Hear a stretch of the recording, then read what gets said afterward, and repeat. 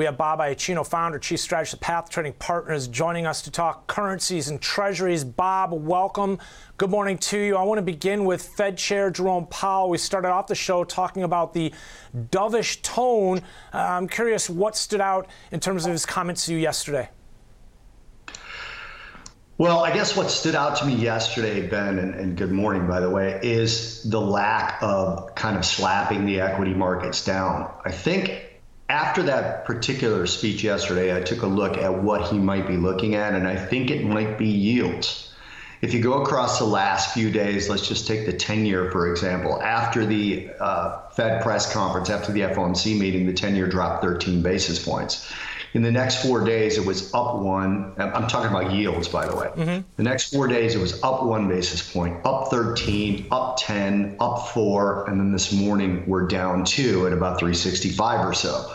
So when you look at it from that perspective, is the market actually not behaving the way Jerome Powell would want? Now, I could argue that stock prices are part of loosening financial conditions. We talked about this last week, Ben. When you look at the Chicago Fed Activity Index, go to the Chicago Fed and find the Financial Conditions Index, and it is showing looser financial conditions, and stock prices are a part of that. But when that last reading was taken, and we'll get another one on February 8th, when that last reading was taken, yields were a lot lower. So it'll be interesting to me to see what size factor, because I don't have the math behind it, what size factor the 10-year yield is, the 5-year yield, the 30-year yield, which are all higher since the last Fed meeting. So if you look at it from that perspective, the longer-term yields are pricing in stronger inflation in the future. That's what they're doing. Prior to that, they were pricing in a slower economy, which if you go off of the last couple of sets of data, that weaker economic data is getting slightly stronger.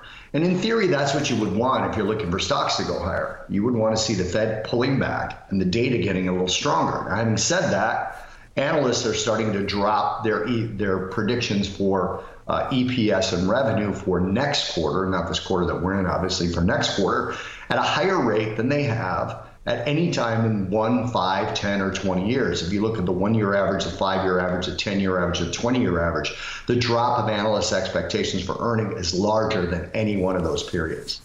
You know, Bob, I want to get your thoughts here in terms of it's important, and I agree with you as far as the data getting stronger, but I also think it's important that we're seeing that data getting stronger and well received, right? And watching rates inch up is a little bit concerning to me. We actually started off earlier in the show, we were talking about this move lower in terms of, Treasury futures. You were talking rates to the upside. We're talking Treasury futures now to the downside. Taking out the 50-day moving average for the bonds, the 10-year. It's been a while since we've been below the 50-day moving average, and even longer since we've been below it for a sustained period of time. But I guess I'm curious if this is the start of something big. And as I look at this, it coincides with what we're seeing in the dollar. Dollar's starting to inch its way up as well here now. It's firming. I mean, all of this very supportive of what we've seen in terms of this move in the greenback back above 103. So from the perspective of the move in the 10-year, I see the 10-year going to 388, which is the equivalent of about 108.25 or so in the 10-year futures. So that's a pretty big move. I think that's probably the next stop for the 10-year. Now you look at the dollar itself, that'll strengthen the dollar. And one of the places the dollar's actually weak is against the Japanese yen. And that has a little bit to do with, you look over the last 4 days of price action in the JGB, the Japanese 10-year, and you haven't seen the market press that 50 basis point cap that the Bank of Japan has put on that.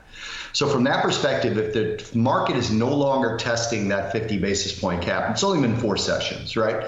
But if the market isn't doing that, that means the market again believes central banks in general are turning dovish, right? Which theoretically means lower yields, although that's not how it's playing out here in the US. So that means that the Bank of Japan is not putting yen into the market to pressure that yield cap, to keep the JGB below that yield cap. So if they're not dumping those yen out into the market, the yen is strengthening. But against the euro and against the pound, we're going on the 3rd straight day now of weaker data there. Weaker moves in those particular currencies, as well as the 3rd straight week. The yen is behaving the opposite. But if we look at the dollar index, obviously the largest opposing currency in that basket is the euro. And the second largest is the yen, but then the third largest is the pound. Same thing happening in the Swiss. So I think you can see some short to medium term dollar strength here if the market continues to believe this, and if the bond market continues to believe that we're going to have higher inflation in the future, which is what is being priced in. Now that sets us up if we get a weak first quarter earnings data in the beginning of the second quarter. That sets up, to me, stocks to get hit pretty hard. Bob, obviously that would favor the U.S. dollar, it would seem, in terms of the relationship we've seen as of recent, but kind of diving a little bit deeper into the euro and the pound, we have Fed Chair Jerome Powell kind of backing off, it seems like, and coming with a bit more dovish tone, a little less aggressive than he could have been, certainly. And on the other hand, you've got Christine Lagarde, you've got the Bank of England, which still, well, not necessarily the Bank of England, but Christine Lagarde, the ECB, basically committing to another 50 basis point rate hike. I mean, again, you can see the discrepancy which continues to play out there. I agree. And the interesting thing about that, Ben, is the Fed used to go 25 basis points every other meeting. Jerome Powell mentioned that.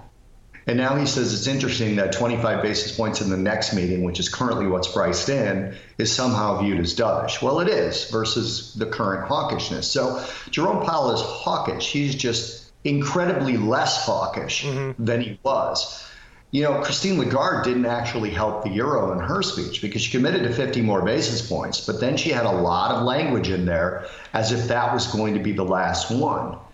That's how the markets took that, at least in the short term, and that's where the dollar strength is coming from, because still the Fed, Jerome Powell said it in the speech yesterday when he was being interviewed. He basically said, look, we're probably going to have to raise rates more. But he mentioned disinflation again. And that disinflation, which everybody needs to know is different than deflation, that disinflation looks likely to continue. If we have to get into deflation, which is negative price moves.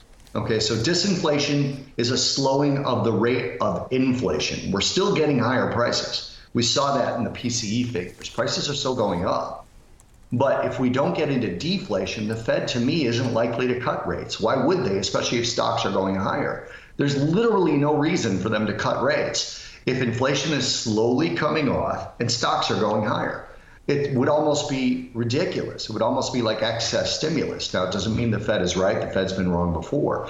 But if we continue with disinflation and the stock market keeps going higher, anyone who's looking for rate cuts, in my opinion, is likely to be disappointed. Quick look at the 2-year. I think coming to grips with the idea that disinflation is different than deflation. I like that, Bob. And you can see here recently back up to 4.4. We're just shy of. We were below 4% briefly there into the end of last week. Bob Iaccino, great breakdown here, taking a look at the Fed, some financial market reaction to a week that's been focused primarily on, what's to come in terms of rates and March and ultimately the inflation narrative. Again, Bob Iaccino joining us this morning from Path Trading Partners.